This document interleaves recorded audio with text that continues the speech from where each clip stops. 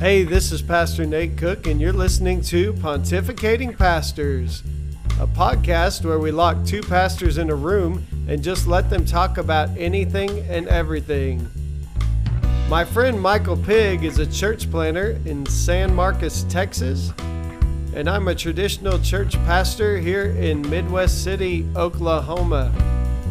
Today on the podcast, Michael and Nate catch up after missing each other this year at Six Flags. And during hurricane season, we ask the question, where is God during the hurricane? So sit back and relax and enjoy this episode of Pontificating Pastors.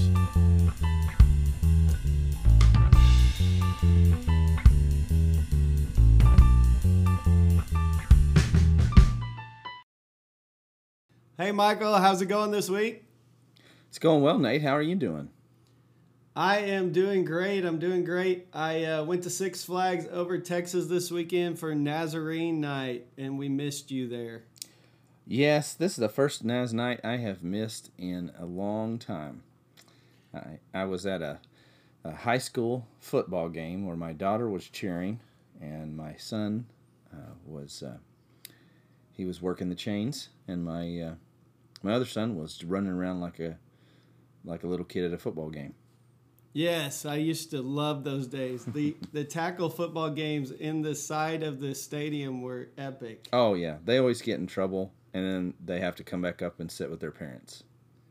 Yeah, and then somebody gets mad eventually. But yeah, that's good stuff. Well, we didn't think Six Flags was going to happen when we were driving into Arlington, Texas. It was there was a dense, dark cloud right up in front of us. We were looking, I mean, it was like sitting right over Six Flags. Yeah. We got there late because of traffic, and it was pouring down rain just getting into the park. And I'm thinking, why are we even running into the park? We will not ride a ride this entire evening. By 7 o'clock, it was clear, not necessarily sunny, but we got to ride all the rides we wanted. And except for the Joker was out of commission for most of the night. But my favorite ride was the Texas Giant. Since they've redone that thing, that is a really fun ride. Really? I learned something about perseverance there too. Oh, really? Because we were walking up. This will preach right here. You know, okay. All right. We were walking up to the line. It was like right before 11, before they're about to close everything. And about 30 people come back at us and say, they're closing the line down. Well, we had just walked by a Six Flags employee like at the beginning of the line. I'm thinking, why didn't they close it there? So I'm like, let's go up there anyway. Let's just go see. and so we walk all the way, because we hadn't ridden it yet. We walk all the way there, and we get up to the line, and we're counting the number of trains to see if there's going to be enough room for us. And we were on the last train of the Texas Giant, and those 30 people missed out because they didn't have faith. They didn't have perseverance. They didn't. Because they didn't somebody told them no. Mm-hmm. I was saying he persisted. You ever heard that term, she persisted? Like, he persisted. So. Yeah. Well, me and my kids had a similar experience at the Fiesta, Texas in San Antonio. Where that's the southern version of Six Flags over Texas. Yeah, where somebody threw up on the Superman. And we could. I bet Superman hated that when he got thrown up. Oh yeah, it was nasty. I'm sure. For those sitting behind that person, I'm sure it was extremely disgusting. But we could see the workers cleaning it up, and they closed it down. And people just were like, never mind. And they were leaving the ride. You know, it just doesn't take that long to clean up throw up. So we took a big chunk of line just by persevering. You know, that is great. Being willing to sit in a chair that possibly had been, thrown up on. Yeah, by showing just a little patience and being able to overcome the idea that you might be sitting in puke. One of the things I love about Naz Night is I grew up in Fort Worth, Texas, so I used to have season pass to Six Flags. Oh yeah. And I remember one time, me and my friends went to Six Flags, and one of my friends and I, we left and we went and watched Indiana Jones and The Last Crusade, because we were just like, man, these lines are ridiculous on like Saturday, but when you go on Naz Night, it's like Dude, you wait 30 minutes and you've waited a long, long time. It's great. We got season passes to Fiesta, Texas, and if you go on a Wednesday, you're doing all right. Yeah, Wednesday would be the day to go. Yeah. Because it's like after the weekend travel, that some people stay over till Monday, Tuesday, but before the next weekend. So, yeah, Wednesday is, for all you kids out there, if you're ever planning a trip to a theme park, Wednesday is the day to go. Yeah. So, well, man, it's been a good week for me. Tonight I'm going out with my wife and our intern Caleb and his fiance. Hayden. So we're gonna go out and have some Mexican food and play some mini golf. I think. Really? Just get to know them a little bit. Yeah. Well, that sounds like fun. Tell them I said hello. I will. Hayden, shout out to Hayden. She is an avid listener of the podcast. And Caleb, maybe not quite as much, but still somewhat. So we'll give him a little bit of props. I will say my intern class this year are my favorite so far because both of them listen to the show, and Noah listens to it on the way to Midwest City because it's like a 30-minute drive.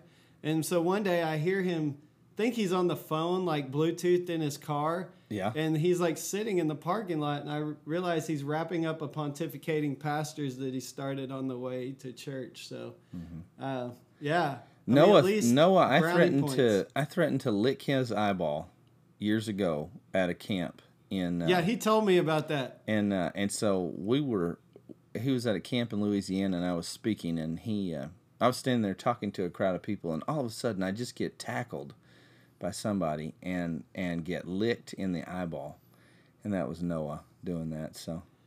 Yeah, I was like, why in the world? And the way he said it to me, I thought he was saying I looked him in the eye. And I was like, oh, well, I'm proud of you for looking someone in the eye when you talk to them. Like, no. My wife gets on to me for that all the time. And he kept saying it, and I was like, okay, you looked someone in the eye. And he's like, no, I licked him in the eye. He did. I was like, why would you do that? Why would anyone ever do that?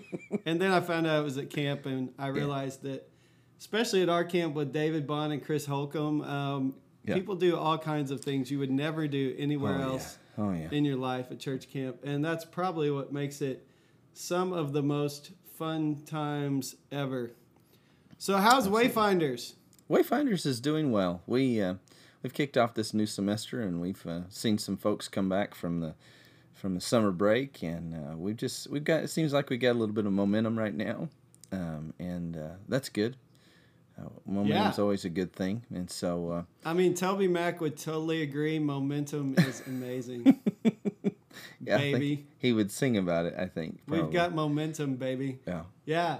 Hey, I think that's a common theme. This week I showed up at church and I was like, oh yeah, we can get most of our people in the same place at one time. Like summer's over, and it was a great day. We had a wonderful group together, and it was just there's a lot of positive energy. So I feel your pain, not pain. I feel the goodness of school being back in session and people having routine. A little more routine. Yeah. And so Well, it was even a torrential downpour. I don't know if that's... Was it down there? Yeah, I'm not sure. When you're supposed to use the phrase torrential downpour, I'm not sure if it's like, reserved for, specific things, like it has to rain, so much, and it has to, measure this much. But I'm not sure if that's right to use torrential downpour, but I'm going to use it because it was raining. It was raining. We were at Arlington First on Sunday or Saturday morning, and I would call what happened after Six Flags torrential. I don't care how many inches it has to be of rain or whatever. Yeah. Hey, it brings up a good question, and this is just off the cuff, so you may kill me later for this, but we're in the midst of hurricane season, and Florence is bearing down on much of the U.S. right now, and I know you've been down south where Harvey was. Right. And Orange. Yeah. So I was thinking, what do you do with people who interpret these events as God's judgment or punishment or acts of God against a group of people here or there? And how as pastors, maybe should we interpret these kinds of events? I think you go out and you buy some work gloves and some shovels to muck out people's houses, and you just go about the task of helping people rebuild their lives, and you ignore the people who want to assign all that information to it that says that it's something more than it is. I think probably maybe in my response, given a close enough proximity to them, would be to hand them a pair of work gloves and say, shut up, and get to work helping these people clean out their house and rebuild their lives. So, yeah, that is a great response. I think about sometimes in the media and on Facebook and places like that's the picture we get sometimes because religious leaders have stepped out and said crazy things like that. Like somehow God is performing judgment. For me as a scientist, I kind of going back to the actual cause of some of these things. We always want to, we want to blame ourselves when things go well and blame God when things go poorly sometimes. But I think a really, really simple explanation for a lot of this, obviously we live in a broken world. And so much of what happens even with weather patterns, climate, we impact that as a race of people by the way we live and by the way we treat the earth we've been given dominion over. And so I think that as a scientist, I can see that there's many situations in the world that are broken. Paul talks about creation, groaning. I think as Christians, maybe we need to be the first who care about the world. We kind of got away from that because we pictured ourselves as some souls who were disembodied and we were going to get out of here so we could just trash this place and God would make us a new heaven. Right. I'm studying right now the resurrection of Jesus, and one of the big things we're talking about is what gets raised. Like what were the early disciples talking about? And it was definitely as we're studying a bodily resurrection. Bodily resurrection. And ultimately, it's actually Plato who started getting us on this trend of souls, which is, that's not necessarily a Christian philosopher as much as... No. And so it was the secular world that began to say, they actually believed that this body was kind of this evil thing that you should shed. So death was to be welcomed because you would just, the shell of this evilness would be ripped away and this beautiful soul would emerge. And so that's never been the Christian claim. And so I think to come back around to creation, that's how we got away from creation, was we thought, well, we're just this beautiful soul inside of us is going to leave this terrible place. And and that's never been a preoccupation with the afterlife tends to make you nullify some of the things that are happening in life, and I think that's what sometimes our gospel has become a post-mortem gospel. And I think you're right about the whole conversation about secular society sort of has given us our vantage point. They give us our vantage point on hell when we think of demons and Satan and the pitchfork and a little red guy. Good old Dante. All of that didn't come from Scripture. That came from popular culture, and I think we face some of the same things. With the angels, we definitely have an angel issue. How many songs are on the radio talking about God's going to take you home and you're going to be one of His angels. Yeah, that's never in Scripture. We don't become angels. Yeah, Scripture doesn't tell us that we're going to turn into angels, but somehow we pick up on that. I think, and so definitely that Hellenistic thought that says, or that Platonistic thought that says all those things about disembodied, souls. I actually had a conversation with my son. He said something about, I said, yeah, that song that was on the radio, whatever it was, about us becoming angels. He said, that was a pretty good song. I said, well, it was a little bit, of an emotional song. It was tearjerker, but it wasn't. Way to ruin everything for your kids. I know, it was I'm terrible. bad about that too. It was terrible. I said, but it was theologically just way off base. And he's like, what? So I said, yeah, you've never been to heaven before.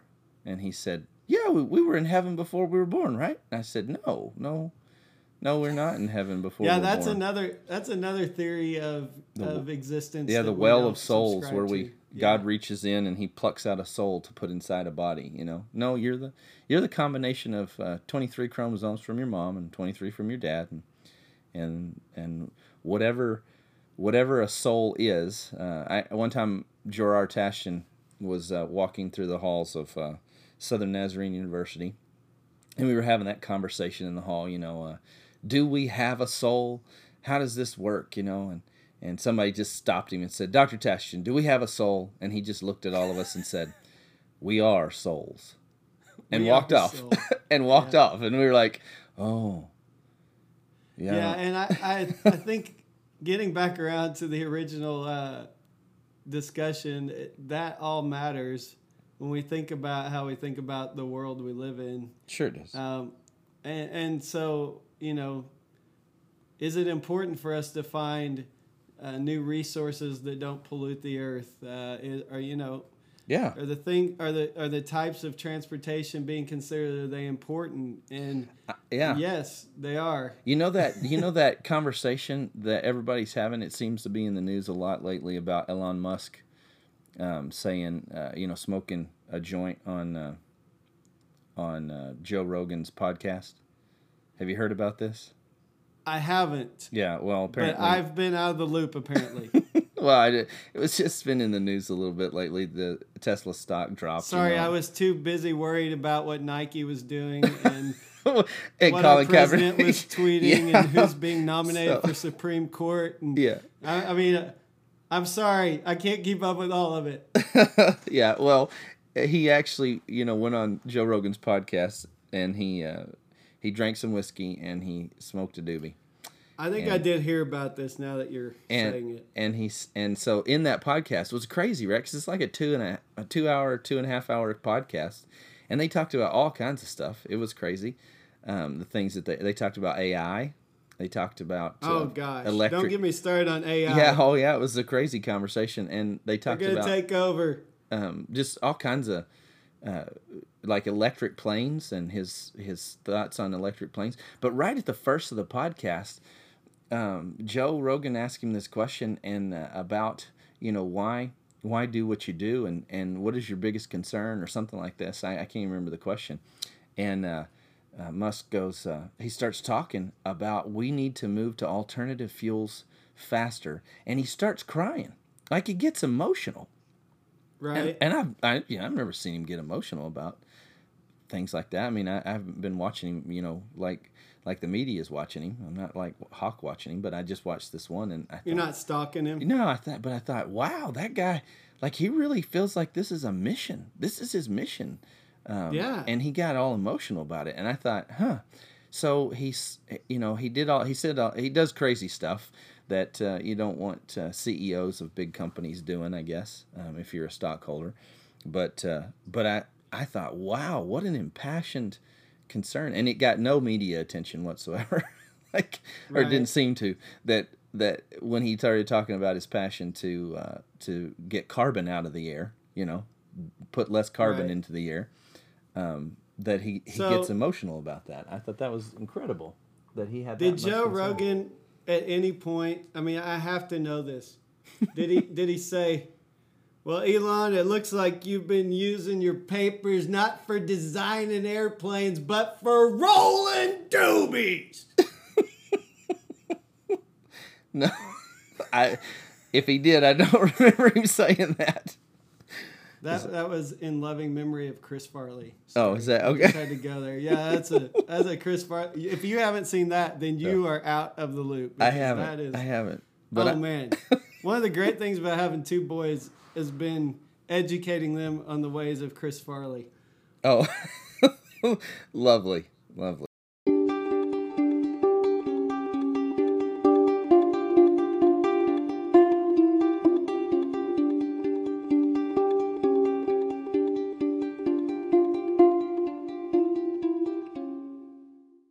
Getting back to things like hurricanes, and I think we could even say this last week, obviously September 11th rolled around again, And I think many people are concerned about how, this evil stuff in the world, both created by humans and that which seems to be from nature, which I would say we may even influence that as humans. I think the brokenness of the world definitely has bearing on those things. But sure. I mean, I would say to the person who wants to launch into a theological tirade about why we're suffering these things, that some of that conversation is pretty unnecessary, and I wish you'd just go and meet the people and realize they have faces and they have names and they have families and all of these things.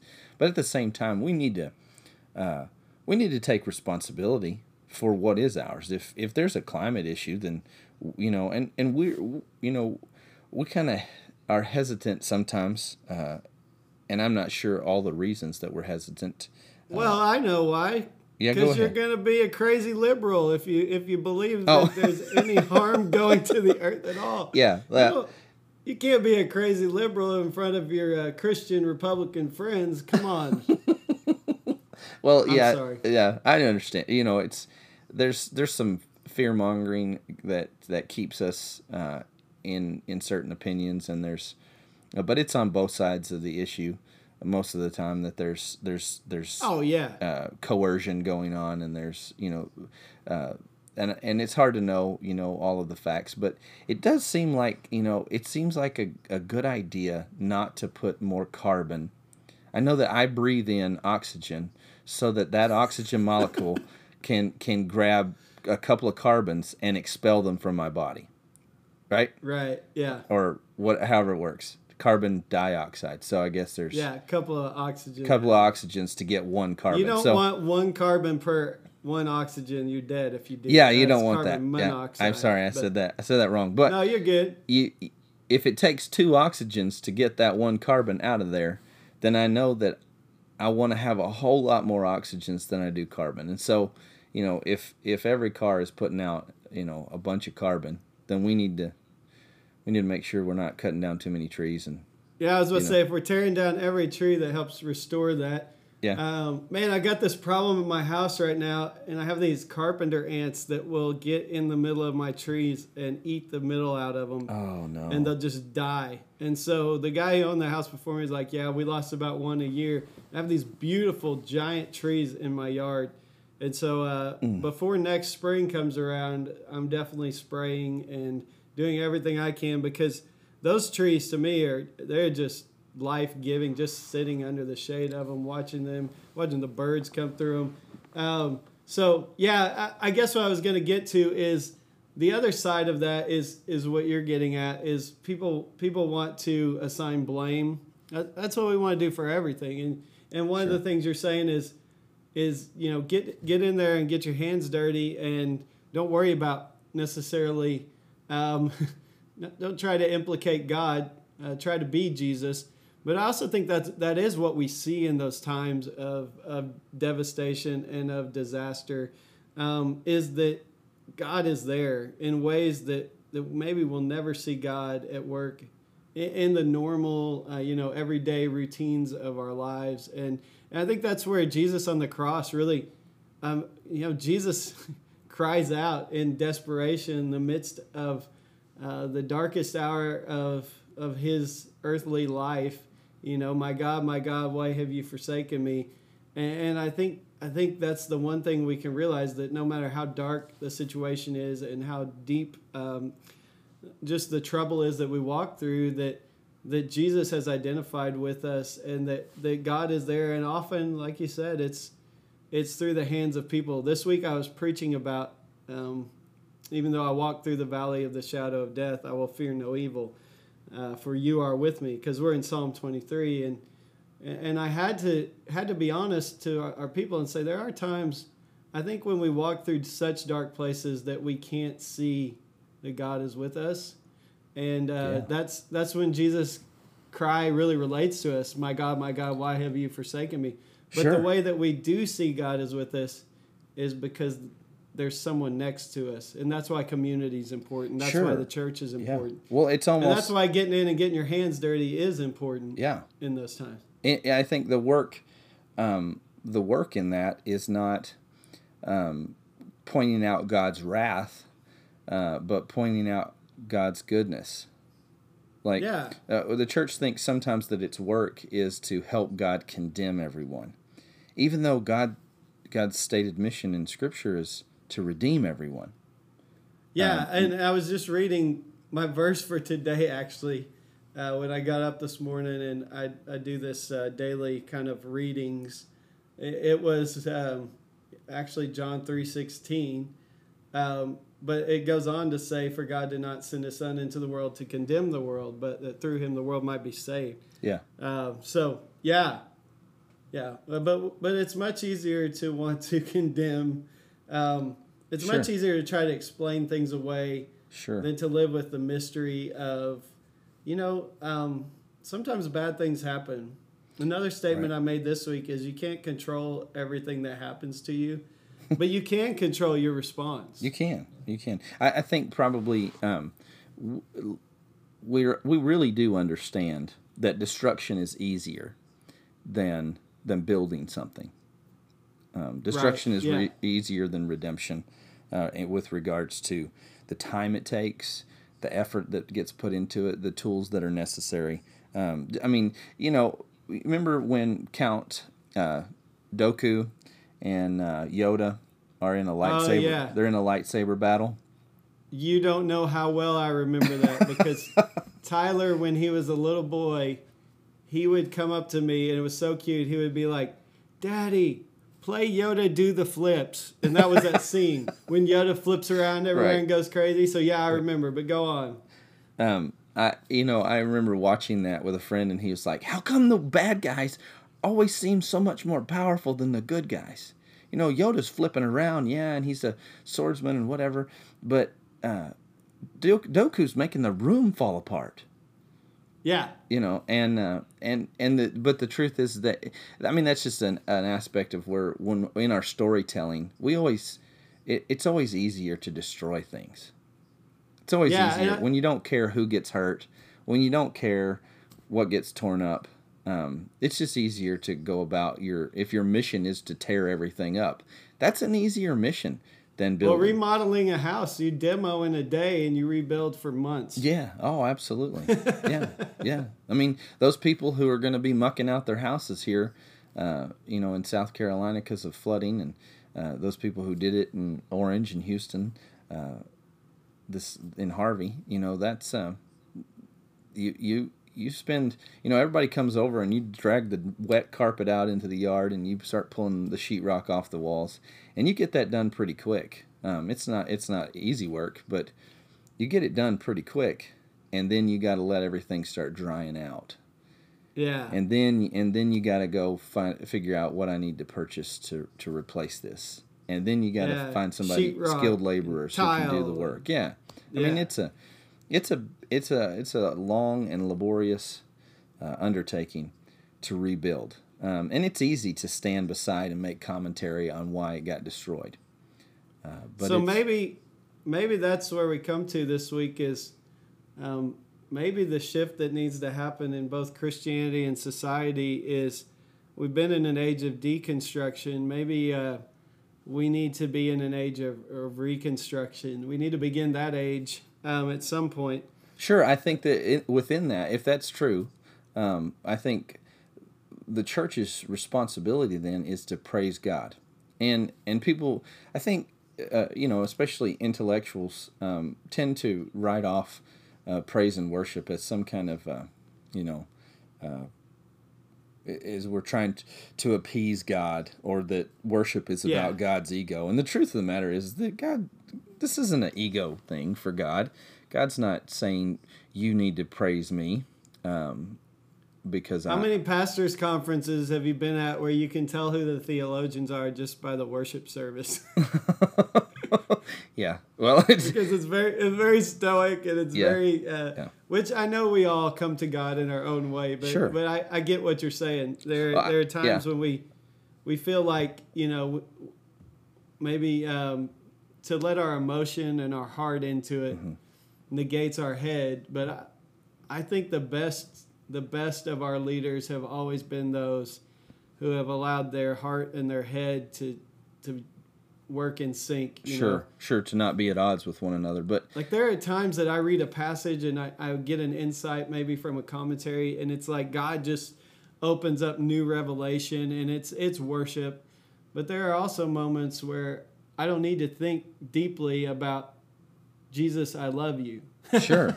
Well, and worship at its best is simply proclaiming that God is good. And so it's just this reminder. It's a reminder to everyone, whether they believe in God or not. This is our job in the world. This is the work that we do, is to say God is good. You remember Moses struck the rock, right? Right. And the rock poured forth with water. And God didn't tell him to strike it. He told him to speak to it. And he said, now, what are you going to do tomorrow, Moses, when you need more water? You're going to go around striking rocks until you find one that works? You know, right. What the people needed to know was that I would provide for them. And what you demonstrated is that you would provide for them. What are you going to do tomorrow when you can no longer provide for them? They need to trust me, not you. This isn't an issue of God's ego.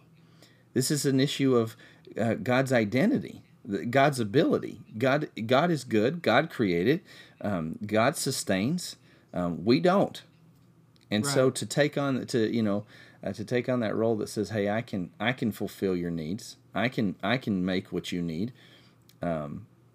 is we're lying to ourselves and to everyone else. And so if we don't praise God, then people forget that God is good, that God is providential, that God is still there.